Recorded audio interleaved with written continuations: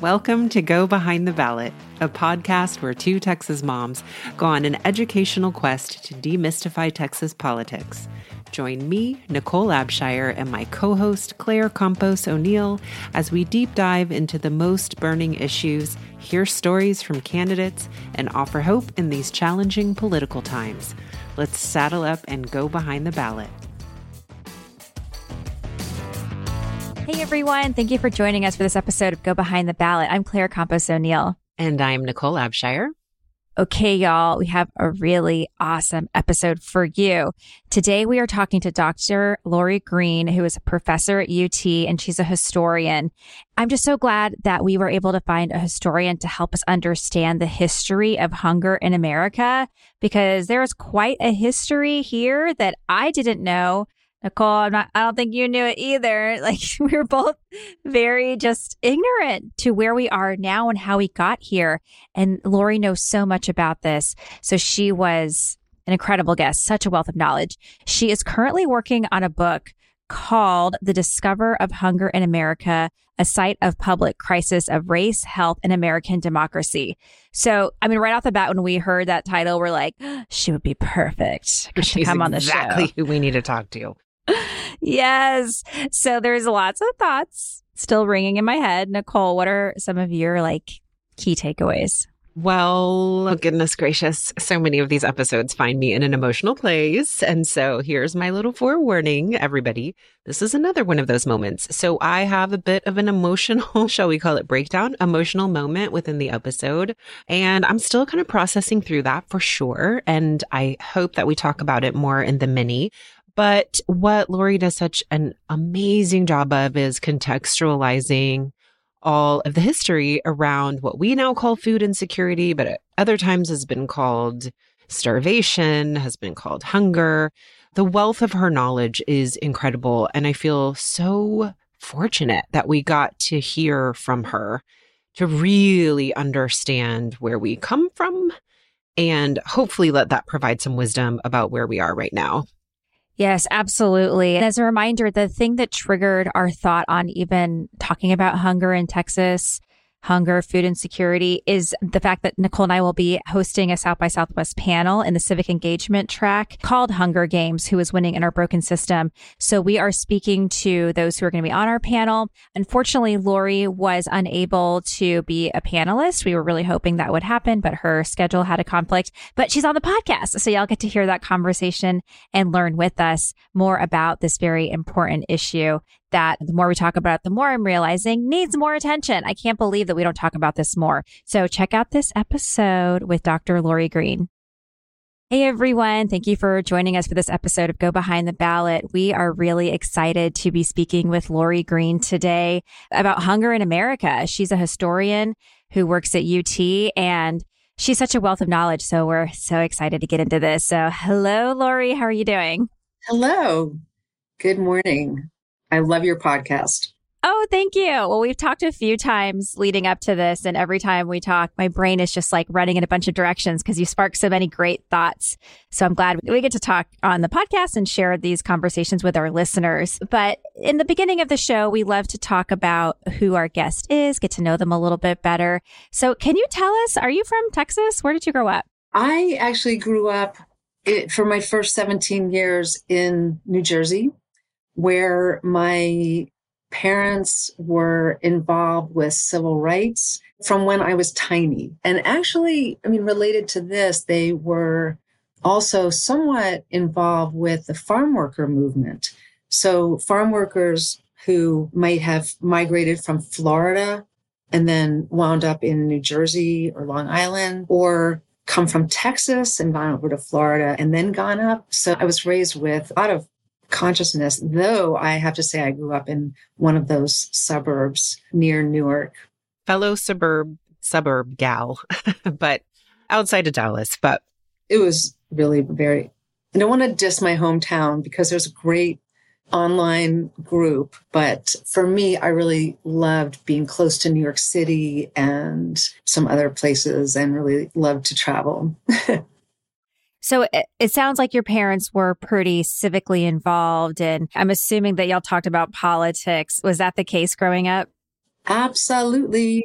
Yeah. Gosh, years later, I met a friend who would come over for dinner, and she said she loved coming for dinner because we were always talking about politics and she knew nothing. And then it was so exciting to come to dinner at our house. And I had an interesting experience that made a big impact on me as well. I was part of the very first women's studies class in New Jersey.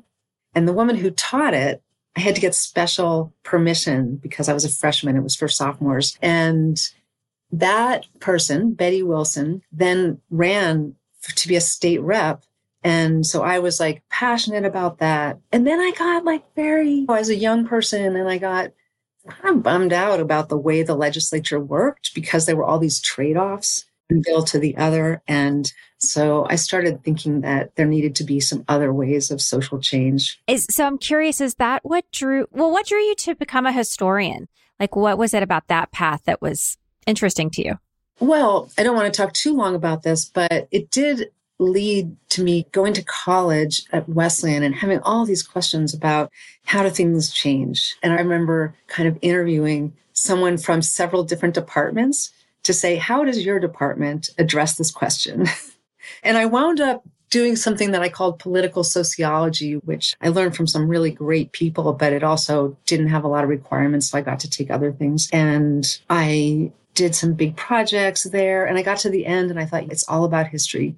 Because if we come up with these kind of fixed concepts about the world is always like this, then we have this great analysis, but it doesn't help us understand that there's a past and the present and a potential future. So then it was just all about history to me. Although before I went to graduate school, I was working as a community organizer. I came out of college and I was ready to sort of hit the ground. Never thought I would go to graduate school.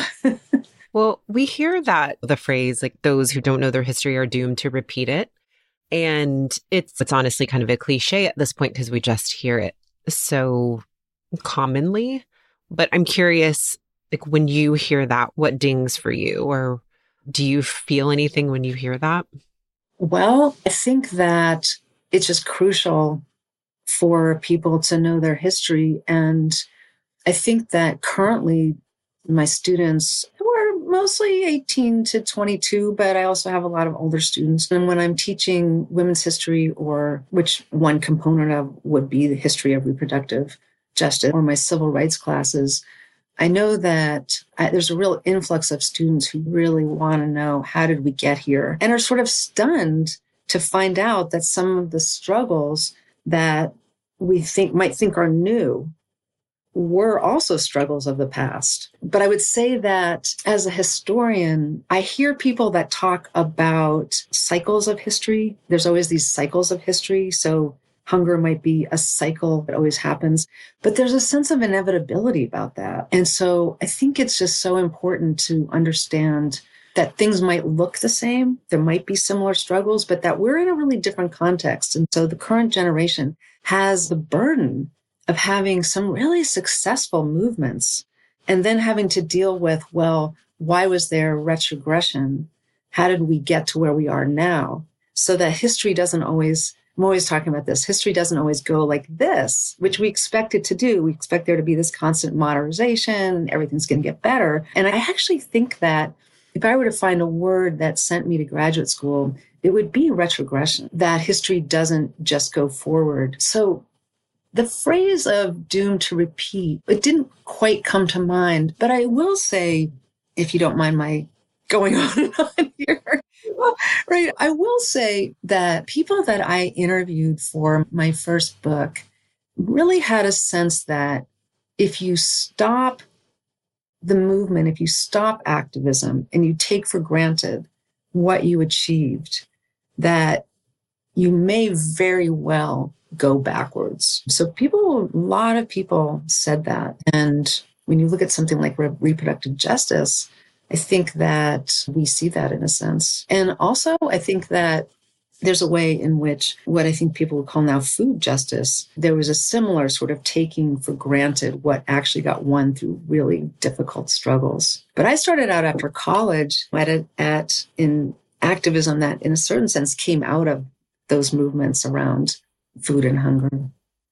Yeah, I love that. That makes me think something I feel like I hear a lot now is that democracy is a muscle. You have to flex it. It doesn't just stay static. It's something that you have to work on.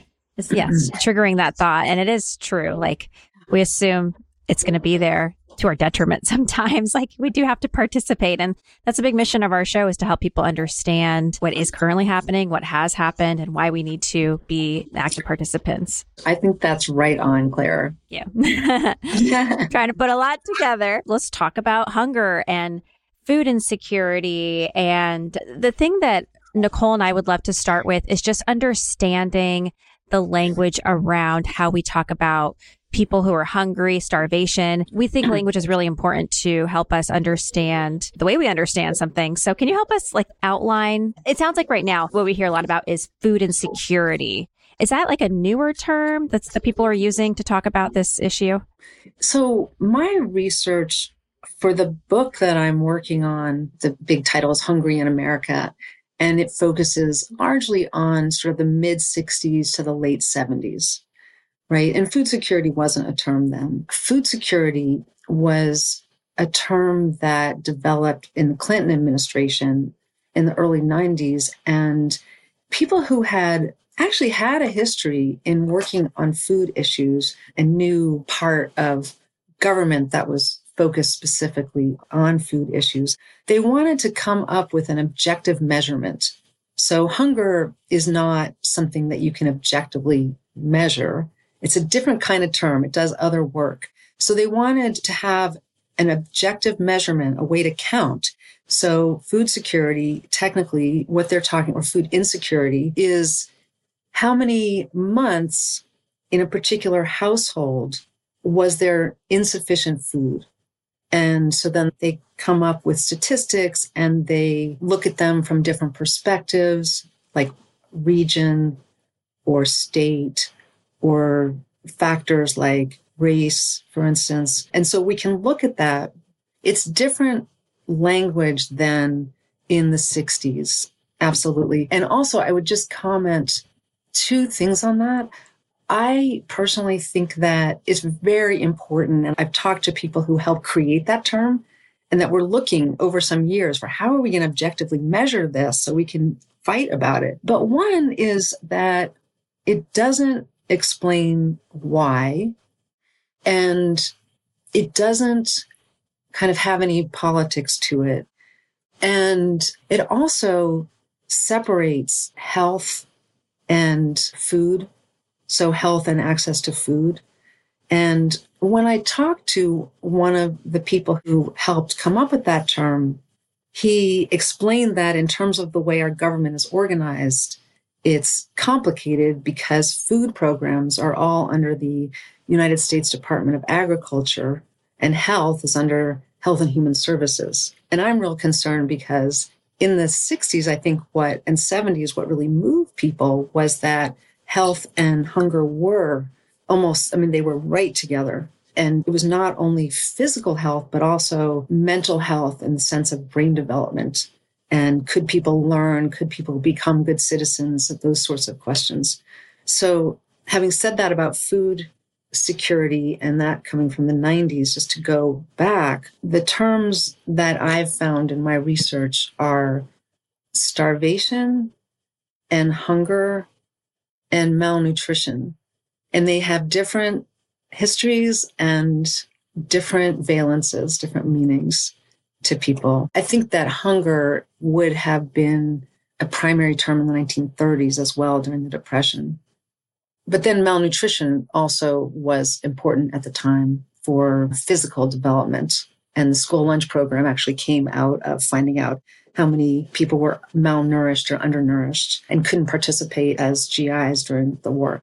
Okay, so up to the 60s, the first word that was really used by activists whose communities were experiencing a real lack of access to nutritious food. So the sustaining of well-being. Can I ask a quick question though? Because I'm now having this thought now that I understand this a little bit better. So food insecurity is used to measure how much food a family has. Are they talking about nutritious food or just about food? Like it doesn't, not really categorizing what kind of food it is. Well, my understanding is that it's amounts of food. Does your cupboard have food in it or not? And I want to jump into before we move past, I know we're sort of in the 90s and then we're going to go back, but just kind of my impressions as a layperson, right, who's just learning about all this stuff is that terminology, food security / food insecurity feels very distant. There's something about it to me that just doesn't feel very personal or not very moving. And so I think that's really interesting just to think about the way that we think about it, but really, I guess what I'm getting at is don't think about it these days, I think does have something to do with that sort of distant term that is sort of the in thing to use to describe this problem. So yeah, I guess I want to point out that how important language is, and I can feel sort of the effect I think that it's had on me and my lack of thought about the urgency of this particular issue. Yeah, I think that's an excellent point. And I know in part you must be doing your show because of the invisibility of a real crisis, again, in America. And I think there is a distance in that, in those statistics. And like I said, that it doesn't get at the why. And there's a distance from personal experience and what people are contending with. And it might be that you'd like me to develop this more later, but it also doesn't deal with the ideological developments since the 1970s that bit by bit have made people less sympathetic. So there was a slice of time when a lot of Americans were very concerned that there could be hunger in this country, having been sort of raised to think that this was the exceptional country and hunger was in other countries and that we were supposed to send them food. And so to discover that here, and then the kind of attention to that and the narratives about that were to really humanize people and to say these are other citizens, and they focused a lot on children. But since then, there's been a lot of ideology that makes people unsympathetic unless that's really brought to their attention. And so people are lazy or whatnot. And I think that going forward, that to fight over these issues, it really has to bring that into account. We need to hear voices and sort of look at that history and be aware of it. Yeah, the thing I'm thinking about, and we were learning about this in our discussion with Celia Cole, the CEO from Feeding Texas, is that 1 in 8 Texans is food insecure, which is a lot, staggering. And then I learned recently, I do a lot of work in my local school district. In Del Valle ISD, the student body is 91% economically disadvantaged. And I was like, that is, again, like an incredible amount. And yet it feels invisible. Like I see these kids going to school with my son and I don't see that, what I guess I would consider malnutrition or starvation. So it feels like Nicole's saying, is it really there? Like, is this really a problem? Well, I'm curious why that's the case. But from your perspective, can you tell us about some of these historical moments where hunger was discovered, where people were awoken to the crisis that existed and maybe still exists in this country? Sure. And I want to comment just on what you said before, because I think that something cracked open in terms of visibility with COVID, with the pandemic. Because remember, it was a big deal that the school lunch program would continue to provide lunches so that people could come and pick them up. And I think there was even maybe mentioned that oftentimes parents or other people in the family, that it might be helpful to them as well, because and this is true when there's so much focus on children, we might not realize that parents might tighten their belts so that their kids can eat. So I think that COVID kind of people who were having really rough experiences, including people of color and working class people or general, that pressure kind of opened stuff up a little bit so that people began to see. And so this is a time to really act. Okay, historical. Okay, so it didn't come from above, right? It didn't just come from politicians. So yes, John Kennedy, when he was running for president and went to West Virginia, saw all these people who were subsisting on supplemental commodities, which were poor nutrition and never enough. And he's the one who actually piloted the food stamps program, which is now called SNAP and is a little bit different. And yes, President Johnson, whose mission was the war on poverty, that was what he most wanted to be known for. And it was under him that the food stamps program, as an alternative to supplemental commodities or nothing, that became legislation right after the Civil Rights Act was passed in 1964. So yes, that's all true. It's also true that a Senate subcommittee went to Mississippi and observed just really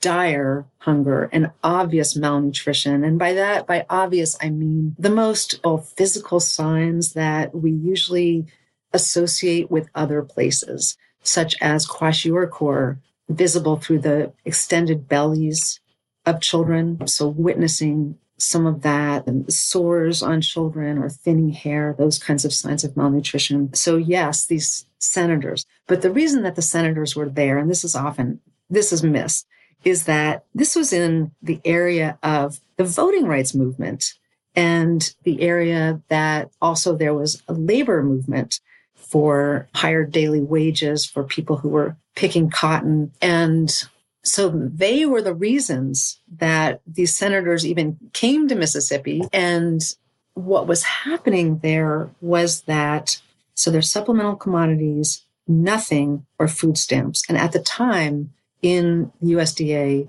federal food programs, counties could choose nothing or supplemental commodities, which I can say a little bit more about, or food stamps. And food stamps, everyone had to pay for. And it took up until the late 1970s for those prices to actually disappear. So if someone was really bereft, I mean, if they had no work and they had no money, they absolutely could not pay the month ahead fees, even if that was like $5.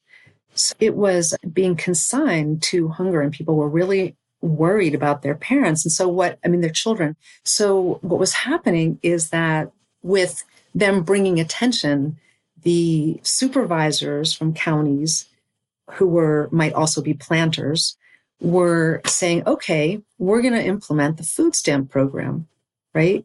And there was increasing unemployment in the area because of mechanization and cotton. And so these newly voting African Americans were saying to vote people out of office and absolutely perceive this as a kind of punishment. If you're not employed by us anymore and now you're voting, we want you to leave the state. And so there was a real struggle, and they used the word starvation. And as I mentioned to you when we were talking before, it wasn't just a physical question, something that happens.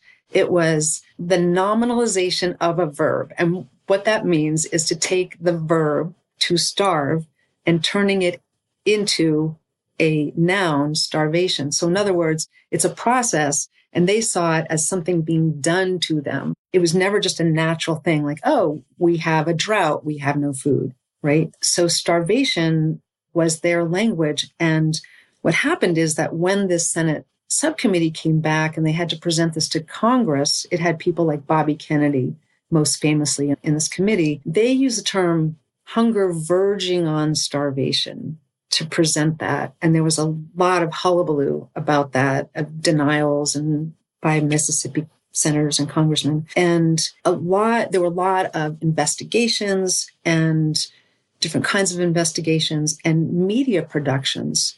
So for instance, there was this backing up to hunger as something that was sort of depoliticized and was very humanizing. People could sort of identify with hunger, even if they hadn't experienced long-term hunger, and they could worry about their children. That could be my child.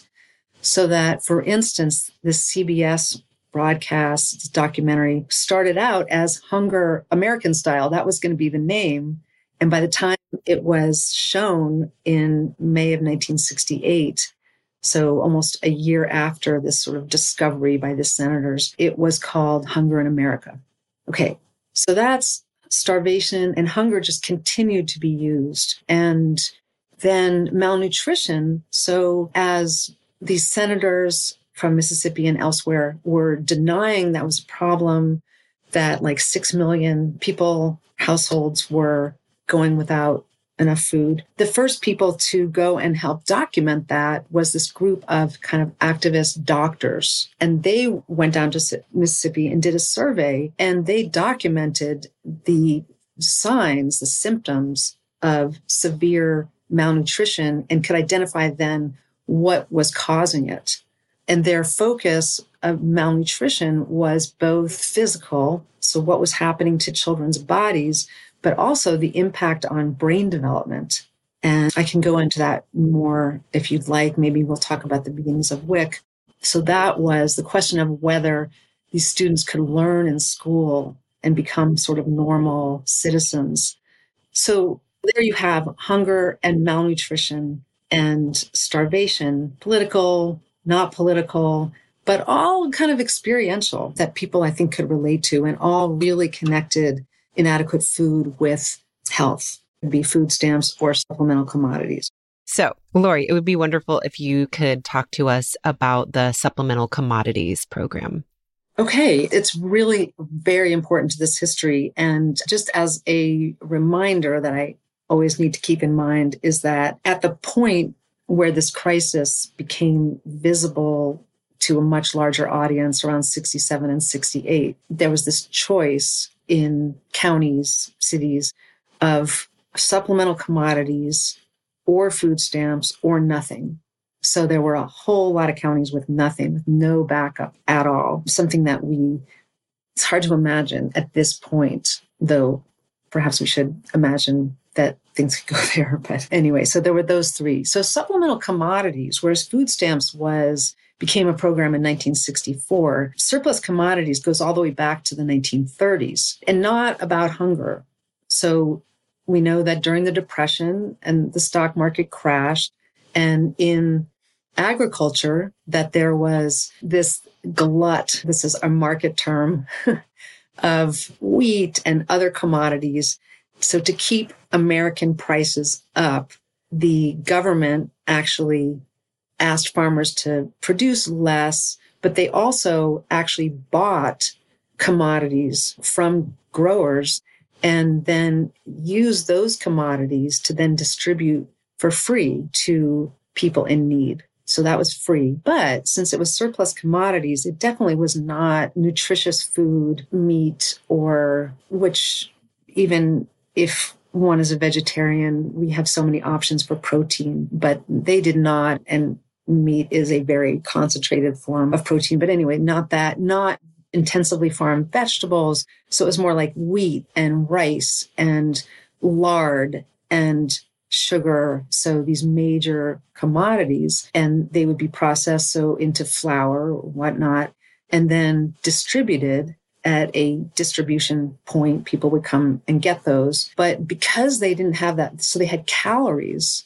but they didn't have nutrition. And so that had dire consequences, particularly for children. So surplus commodities did that, and they ran out. And so this was affecting all kinds of groups. You probably know that Hunger in America, this CBS broadcast focused on poor white people, on Native Americans, on African Americans, on Mexican Americans. So this really had major consequences. So let me know if I'm understanding this correctly. So in the 1930s, there was the surplus commodities program, I guess you could call it. So if folks needed food, they could access that food if it was a part of their county government. And then time goes on, and then we start to see like the pilot program of food stamps in the 1960s. Is that right? The very beginning, Kennedy does that for just a small number of counties. Okay. And then it wasn't until later in the 60s that the public had attention that surplus commodities and this beginning of food stamps is not nearly enough to really help provide nutritious foods for people. Is that kind of the timeline? Right. So it was a horrible choice. Well, the nothing obviously was a horrible choice. But then the surplus commodities meant malnutrition because of lack of protein and other nutrients. And then food stamps might mean no food, so not even calories. Because in the beginning, you had to pay for food stamps. Right. And that could actually lead to marasmus, which is the most deadly form of malnutrition. So I'm curious because Nicole and I both watched Hunger in America, which, wow, it was a shocking documentary in its bluntness about the problem. And I can see how it really shook Americans to really reckon with what we have here in this country. Was that really like a pivotal turning point, that piece of media? Or was it that in combination with other things? Well, there were these investigations going on. For instance, in the summer of 1967, there was a group organized called the Citizens Board of Inquiry on Hunger and Malnutrition in the United States. And there had been publicity when these senators came back, and they had these hearings where there was this incredible sparring between the public health people and politicians in Mississippi, and then this group that was bringing this to light. So there was a lot of media around that. Then there were all these investigations going on and media productions based on that.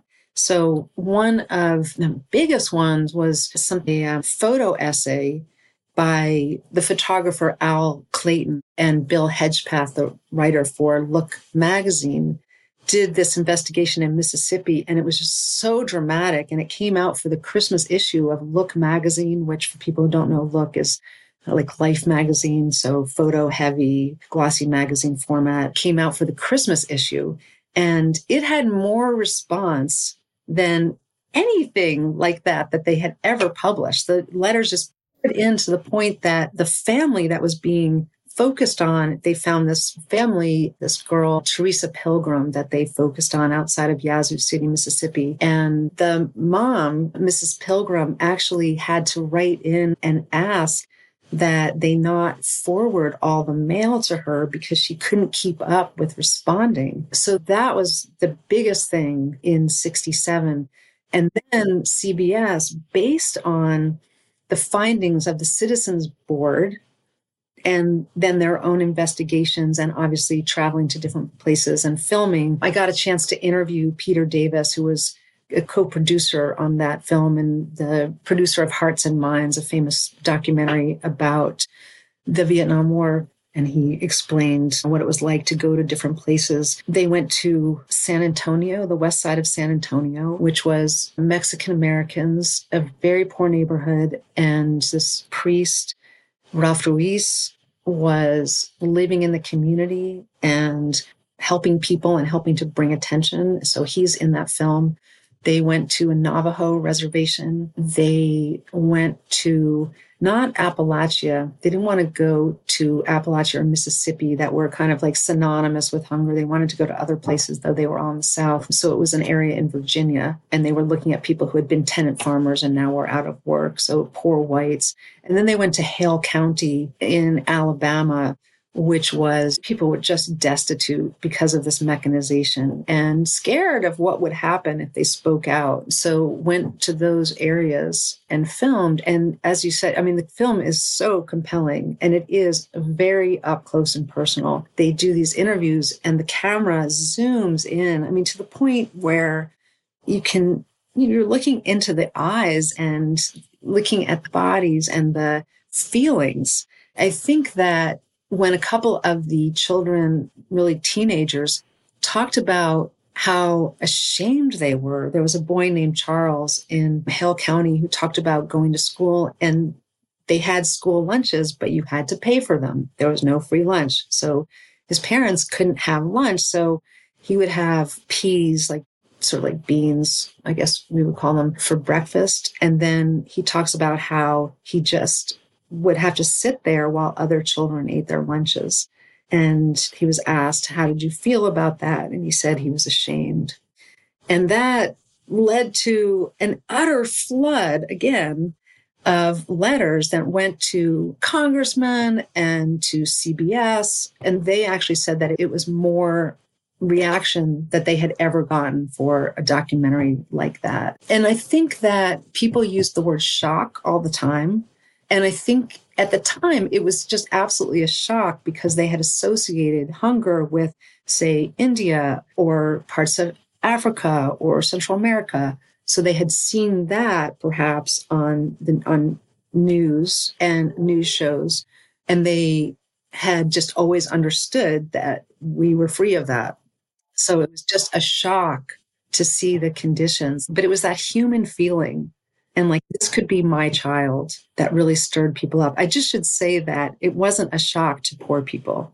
So we're talking people that did have enough to eat who were the targeted audience for these shows to get people riled up. Before we move on, I think maybe after this would be a good point to talk about WIC and some of the programs that we did get because of that public outcry. Nicole, what are some of your thoughts? Because you watched it.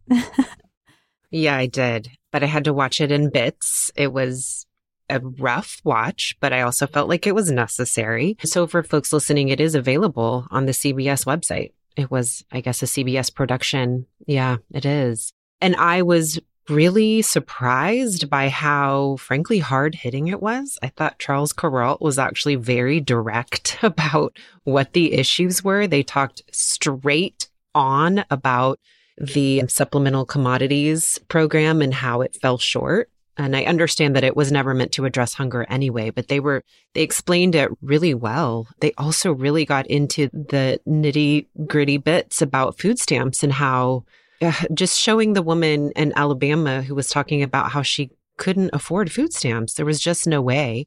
There was no way that she could have 2 weeks worth of money to purchase them, much less a month. It was really compelling. So for folks who are really wanting to understand on a real ground level what we're talking about, that documentary will really bring it home. It is incredibly difficult to watch. I'm really torn because I think it's so important to really see like what we're talking about. And I know that this was 1968. Sorry, getting worked up.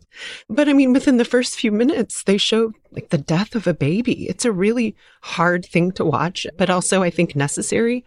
I think what I'm really torn about is that while I think it's necessary, I wonder about sort of the lines of like showing the truth, but also sort of not violating people's dignity. I think there's a lot for me that I'm still kind of parsing through because it's like I feel like we sort of need an updated version to understand what this is like now for people. But I also think that there are things that are said and done within the context of a 1968 documentary that I don't know that we would do anymore. So I don't know. I have a lot of thoughts about it. And I think it's really important.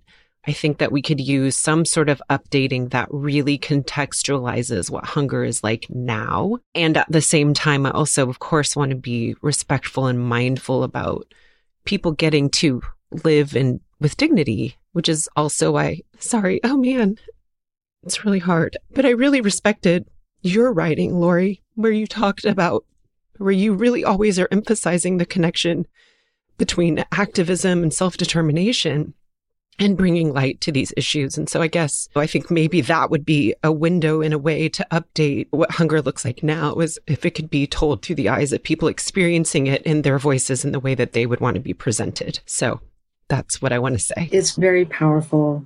One thing that I want to say about that is, well, let me just describe a little bit what people will see. So back then, you didn't just bring like your phone or just a video camera. They had really heavy equipment, big, heavy equipment that they had to bring to places. And in Hale County, that was particularly hard too. That's where Let Us Now Praise Famous Men was also the photographs by James Agee and Walker Evans. Text and photographs were from the very early 40s, if I'm not mistaken. And they spent time with people. So they didn't just like come in for a day, film people like you are nothing. You are just an object for our cameras. They spent time with people. That's something that I got the sense of from Peter Davis. And Also, so I really understand what you're saying. They go into people's houses, and I think that I'm not sure that would happen these days. But I think there's another side to it that just needs to be remembered without necessarily saying we should do this now, is that the way that the crew found places to go was because there was activism. It's not at all in the film. I think that it didn't fit the narrative that they wanted to put out there of we need to go help people. But for instance, in San Antonio, in my research, I found out that there had been these hearings that took place. So Father Ruiz, who was involved with this activism, with people who were, say, welfare rights activists and other poor people's activism and Chicano people, went to a hearing organized by the Citizens Board and spoke out. So when they were looking for whom to film, they went to this group. And Father Ruiz brought people to this hearing. And the hearing transcripts are actually available. And so you can see that that some of the questions were just, what is in your cupboard today? And what did you have for dinner last night? Right? But that people wanted to express their situation. And they talked particularly about how demeaned they were, so indignant, no matter where they were, about how they were treated by welfare, by social workers, or by whatever the powers that be, that they were so disrespected. And so here they are speaking and seen in very different ways. So one respects them. And I think it's important. Film theory usually will see people like that as victims, but I think it's really important to see that they wanted to be part. They were volunteering because they wanted people to know and to do something about it, because they did not have the power to do something about it. So this was part of their activism. And several years ago, I started working with someone who was in a humanities media project at the UT. This didn't come through, but I had begun to work with him on a documentary for today that would bring history with today, like going to Yazoo City and finding out what was going on with there in relationship to that history. And some of the people that I talked to were very helpful and were referring me to others. And again, really felt that attention should come to that. I don't think that they would have invited people into their houses. I think that they would have seen that as, not to make a pun out of this, but crossing a threshold that would have been embarrassing to them. Well, let's look at the pitiful inside of this house. So I think there's a more complicated way of understanding these. Now, there was a documentary done a number of years ago called The Place at the Table. And I don't know, it wasn't moving in the same way. I wonder if it's just that there's so much media out there today. It focused a lot on kids because of the recession then and the hardships that people were going through. There was a lot of focus on these would be normal people if it weren't for this recession and what's happening to people. So it wasn't as effective, unfortunately. Thank you for pointing that out. Really tying in the activism part of it, because now I feel very recovered. I don't feel as emotionally distraught, because you reminded me that visibility is such an important part of any movement, and that people were expressing maybe their agency by allowing themselves to be seen, and that was an important part of the movement. So I think, thank you for helping me to get that. Right. And also because of this ideology that's so disrespecting, for instance, toward obesity, right? Like talk of you shouldn't get benefits because of obesity. Well, obesity is a result of poor nutrition, only having access to carbs and not being able to afford fresh vegetable or whatever. And so there's a lot of malignment of people that are experiencing these things. And so to be interviewing people and to really be listening to them, I think there's something important about that. I want to transition just a little bit. Well, this is kind of connected to what we're discussing, Laurie, but you shared a chapter with us. Well, the chapter is called Poor Mothers and the War on Poverty. Can you remind me what this is from? I think it's Saving Babies for $2 a Day. And it was right on what was going on during the war on poverty. So it was a chapter in a book that was edited by Annalise Orlek and Lisa Hygerian, of authors that were trying to take a new look at the war on poverty. So not just like what LBJ did, but looking at it at the community level. So we're doing that. So it was the war on poverty, a new grassroots history. So this was a chapter. Yeah, I mean, it was eye-opening. I learned a lot about a lot, but there's a line that stuck out that I would like to get your thoughts on. The line was that the battle against hunger has become a crucible in which activists and poor people, public officials and medical professionals struggle over the meaning of American democracy and the future of U.S. society. Can you give us your thoughts on that? I mean, I know the book you're working on kind of touches on these elements. Can you talk about this battle of hunger and how it plays into American democracy? Yeah, and why it was seen as a crisis. That would be a great title. I forgot about that line. Thanks for bringing that up. But it really, in a certain sense, it captures the essence of the book that I'm writing. What people said at the time, like journalists, was that hunger had been elevated to the point that by 1969, it was the biggest domestic issue. So on a parallel with Vietnam as like a foreign policy issue, like that's how big it was. And so there was a lot of media coverage. But in people writing in, a lot of people were saying, what is America if we can't take care of our poor people? And questioning the very foundations of America, and in some cases of capitalism. Why were the people who were working so hard not necessarily able to have enough food, and letting children die? So the question of who has a voice, who makes policy, and what is this nation founded on? Do we have equality and justice for all? So it was symbolic of much more. And I think that's why it drove people. And doubtful about the meaning of that right now. What the test of democracy is, for instance, is what happened on January 6th of 2021 is much more of what we're hearing about. But it was seen as a real crisis that just opened up these discussions. We don't want to take up too much more of your time, but as we're wrapping up, I mean, as a historian, as someone who was once a community organizer, I believe you said, what have you seen, I guess, historically, and what do you think would be good programs for systemic change to help us address hunger? It's still with us. I mean, maybe not to the degree it was. I mean, I don't even know. Is it still as bad as it was? Like, again, it comes back to that visibility. And I feel like I have such ignorance in this area, but I know that 1 in 8 Texans is food insecure. So there's definitely a high need. First of all, if I could back up historically a little bit, I want to say that because of activism at a lot of different levels, so at the grassroots, in medical fields, where they did a lot of research and had to prove at that time that intelligence, brain development, that they were connected in infants and young children, that they were connected to nutrition and not to some inherent issues of race. The doctors were involved with proving that and testified to Congress about that. So people were active on a lot of different levels. And because of that, this persistence, that a lot was won. So food stamps had to be an option. Every county in the United States on a set level.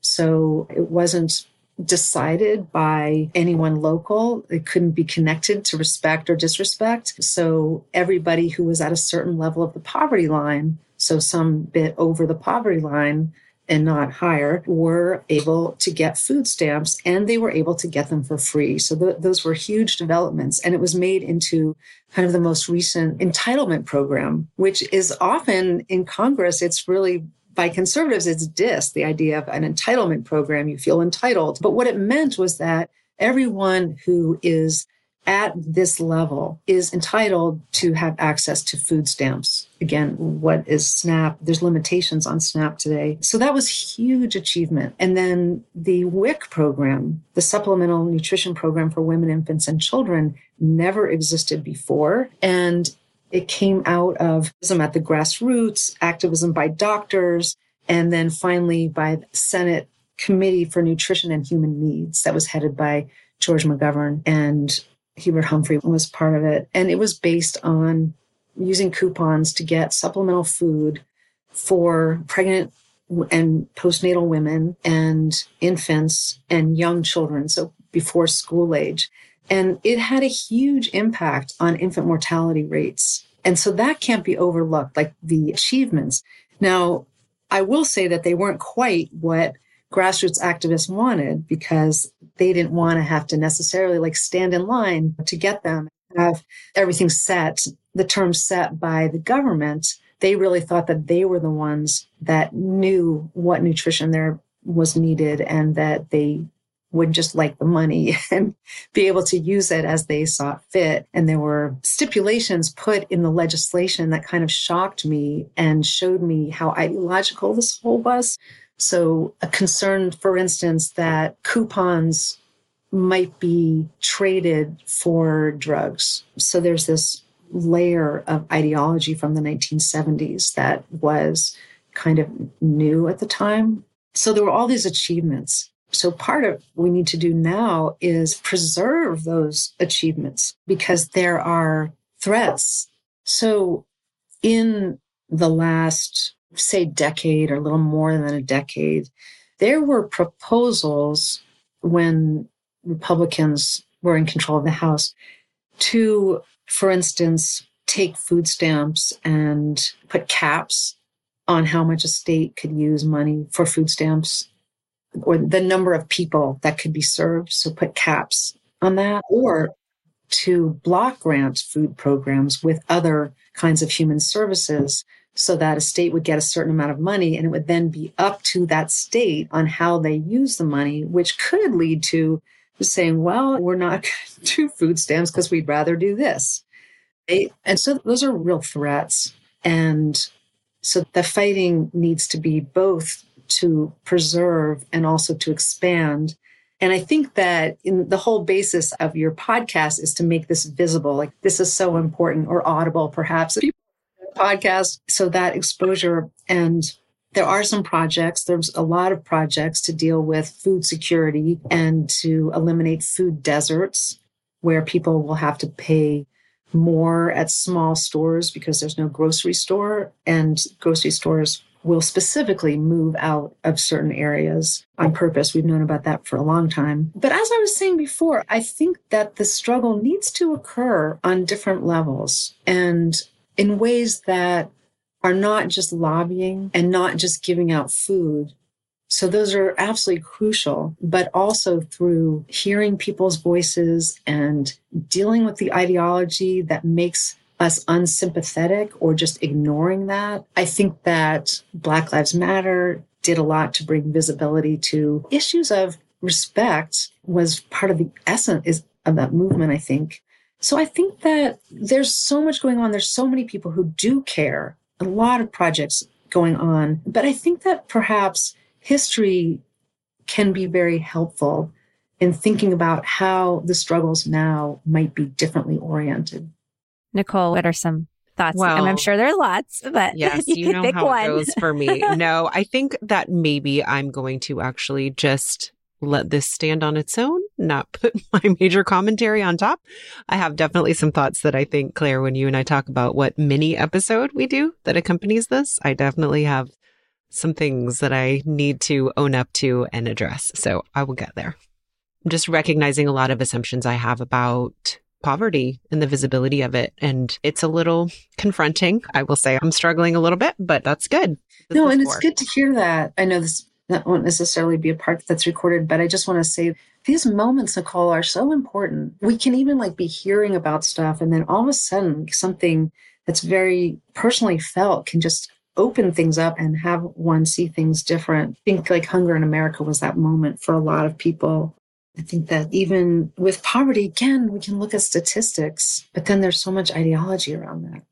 Yeah. Well, we appreciate your knowledge, you sharing your knowledge with us and helping us understand this issue more. I feel like one of your students, it's like, oh man, there's so much I just didn't know. And I want to continue to learn because as you're saying, yes, it kind of stacks on one another in a way I didn't really realize, which is I love it. It's fascinating to me to connect some dots in my mind. So to wrap up, we're going to do our attention mentions where we just mention something that has our attention to kind of, well, it can lighten up the mood or it can be a sober recommendation. No judgment. We love them all. So Laurie, you were sharing yours at the beginning and it's one that I love as well. So tell us about your attention mention. My attention mention. This is a new phrase for me. I made it up. But before the show, you explained to me what that means. I right away mentioned the podcast, a radio program, Hidden Brain, which I love. I mean, I'm so fascinated. And I love that there's like science attached to issues that are really important to us. So yes, I am a follower or a listener.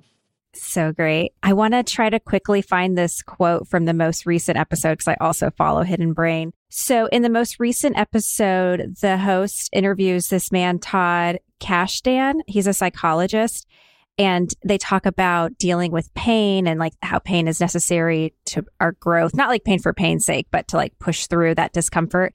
And he said it might not feel good, but it's going to do good. And I was like, I love that. I'll go. This actually, it wasn't necessarily what I had planned to share, but Laurie, something you said, we'll see if I remember what it was, but it was a recent episode on Throughline, a podcast that Claire introduced me to. And it was the particular episode titled The Whiteness Myth. And it's really fascinating. It goes into, well, it's a really great story. It's an immigrant's story who was petitioning to become a citizen, and philosophy around whiteness that he used to try to gain his citizenship. And so then they, of course, do what they do on Throughline, which is really then look at the history of the myth of whiteness. And so it was really fascinating and such a great way to tell that particular story. So that's really important. And I'm going to have to listen to that because it's very cogent to the history that I teach and the kind of history that I teach, and matters a lot to policies. I mean, even differential experiences during World War II between African Americans and Mexican Americans who were at the time categorized as white, so weren't put in segregated units and were part of fighting and not just supplies and kitchen duty and things like that. So Throughline.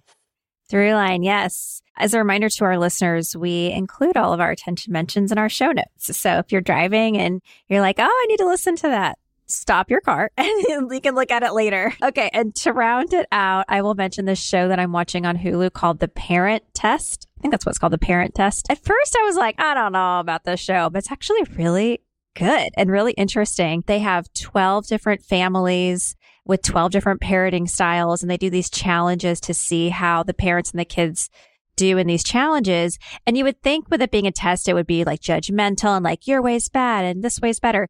It highlights the different things we're imparting on our kids when we teach with these different parenting styles. And it's been really great. And actually something I am getting better at from watching the show is emphasizing safety with my children and like, don't answer the door, let mama do that. And it's like, oh yeah, like these are important lessons to make sure I'm imparting on my little 5 and 2-year-old. So I'm actually learning some stuff too. So check out the And Parent do you say Test. to them, but pain is good? If it's for good, pain is good. All right. Well, thank you so much. Feels like an important conversation, and I'm very appreciative of the attention that you're giving to this issue. Thank you. Yeah, Thank likewise. you for your super valuable time. Wow. Thank you. Thank you, everybody, for joining me, Nicole Abshire, and my co-host, Claire Campos O'Neill, on Go Behind the Ballot. Hopefully, we've demystified some little portion of Texas politics, and we hope that you'll do more with us. Check out our website at www.gobehindtheballot.com, where you'll find links to all of our social media, and you will find our community. Let's join together and do more. We hope you'll let us know what is working, and we hope you'll join us next week. Thanks, everybody, and have a good one.